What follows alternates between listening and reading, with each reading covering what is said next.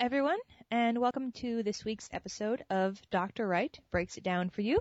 My name is Jessica, and I'm here with my dad, Dr. Wright. Hey, Dad. Hi, Jessica. We got an email request for a topic. Joanne from California asked us, what is electricity? I was asked the same question about 20 years before in a really, really odd situation.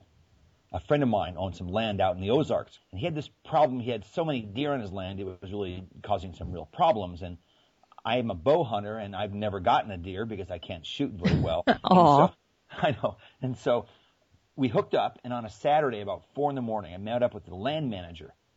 And, you come into this guy's farm, and the old land manager pulls up in this old beat-up pickup truck. I didn't know what to expect, but here he was, about 70 years old, with a craggy face and hands and coveralls and everything. And I jumped in the passenger seat and threw all my gear in the back. And we bumped along in this old truck, and all you could see was his guy's curled, fingers around the steering wheel, and you could see his wrinkled hands and wrinkled face to the light of the dashboard. And all of a sudden, out of the blue, he goes, I understand you're some kind of chemistry teacher, some kind of science teacher. And I said, yeah, I am. And he goes, well, I got a question for you. I got a question that's been bothering me my whole life. And I go, okay, what's your question? He goes, tell me, what's electricity? I mean, really, what is it? And that was so cool because people don't know what it is. Yeah. Let me tell you what it is. Everything around us is made of atoms. Atoms are like little building blocks, like little Legos, and they all click together. There's about 110 different kinds of atoms. Some are really big, like gold and lead, heavy. Some are small, like hydrogen and oxygen. It's how these things come together that determines if something's a plastic or something's a liquid, something's a solid or something's a gas. Now, one thing all these atoms have in common is that they have electrons. Now, electrons are very tiny little black specks. I call them black. I'm not sure what color they are, but I picture them like little chocolate sprinkles, like on a donut. And they're all over these atoms. If an atom has lots and lots of these electrons, like sprinkles, they have a negative charge. If they don't have very many electrons, they have a relatively positive charge.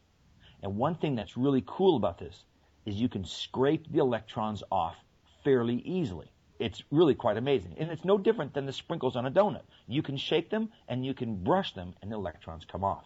Huh. Now, the first guy to find this electron was a Greek guy named Thales, about 600 years before Christ. And what he noticed was, if you get a piece of amber and you rub that amber with a piece of cloth or fur, and then you take that amber and you pass it over the top of some feathers, the feathers will actually rise up off the ground like magic.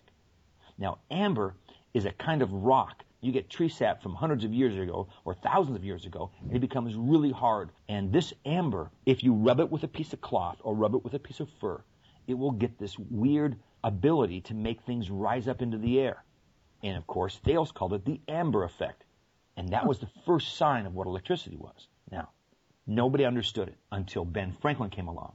Now, Ben Franklin did the same exact experiment with a thing called a Van de Graaff generator. Now, a Van de Graaff generator is simply a piece of amber and a big loop of fur, and you turn a wheel, and the fur will spin around on the amber, and you collect all these electrons off the atoms, like picking up all the sprinkles. They would collect so much on the amber that they would pop off as sparks. Wow. And so what Franklin did is he put a little piece of metal, like a key, right on the amber, and sure enough, the sparks would jump.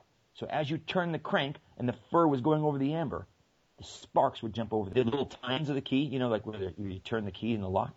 Oh, yeah. It actually spark in between the little teeth of the key. Oh. Franklin had the idea, wait a minute, I've seen those sparks before during a lightning storm. So he took a kite and put it up in the middle of a storm and tied the same key. And sure enough, he saw the same sparks jumping during a lightning storm. So he thought that the electricity you see in the sky is the same made by the amber effect, or the electricity. Very cool. What amber is it's a waxy kind of material that has lots of little micro holes in it, like Swiss cheese. If you took a piece of that big Swiss cheese and rub it in dirt, the dirt would go in the holes. And when you rub fur or cloth over amber, the electrons fall off the atoms and they go in these little holes. And the amber actually holds a negative charge. And so what's happening is you're waving this amber over the table where your feathers or your little pieces of paper. And you can do this with a balloon. Take a balloon, blow a balloon up. And the balloon is made of rubber like plastic, the same as the amber. Rub the balloon in your hair and then hold a balloon right over the top of some little pieces of paper, and the paper will rise up the same as it did for Thales back 600 years before Christ. Really cool.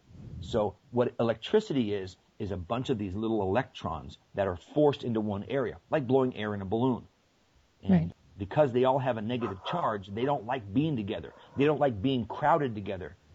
And like a balloon full of air, they don't like being together, so they want to push away. No, that totally makes sense about the idea that there are the haves and the have-nots. There are things that have more electrons than the other ones, and then the electrons will move towards objects that don't have that many electrons. That's exactly right. And when we make a battery, what we're doing is we're forcing all the electrons into a little box, and they hate it.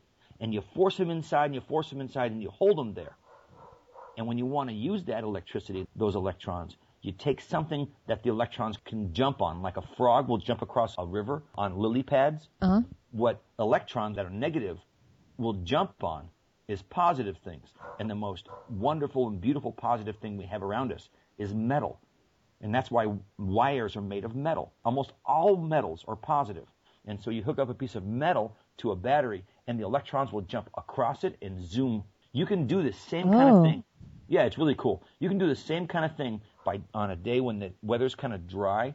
In your tennis shoes, dragging your tennis shoes across the rug. And as you're dragging your tennis shoes across the rug, you're actually accumulating these electrons. And then you go up to your kid's sister, or you go up to a doorknob, and you touch your finger to the doorknob, and you see a spark. Right. And what you've done is you've built up all the electrons on your body. And then they don't like being all together. They want to be on something bigger like the earth, okay? Now, if you touch a piece of plastic like a comb or something like that, it's not going to go anywhere. But if you touch a doorknob that's metal, it will jump on the doorknob and it'll cause a spark. That's what electricity is. And it's a wonderful thing. Wow. Yeah, it's really cool that way. That's awesome. All right. Well, thanks so much, Dad, for explaining all that to us. Everyone, tune in next week. We will have another delightful podcast up for you all. And yeah, and definitely keep the emails coming. Let us know what you'd like us to talk about, and we would love to talk about it. All right. Thanks so much, Dad. Bye-bye now. Bye.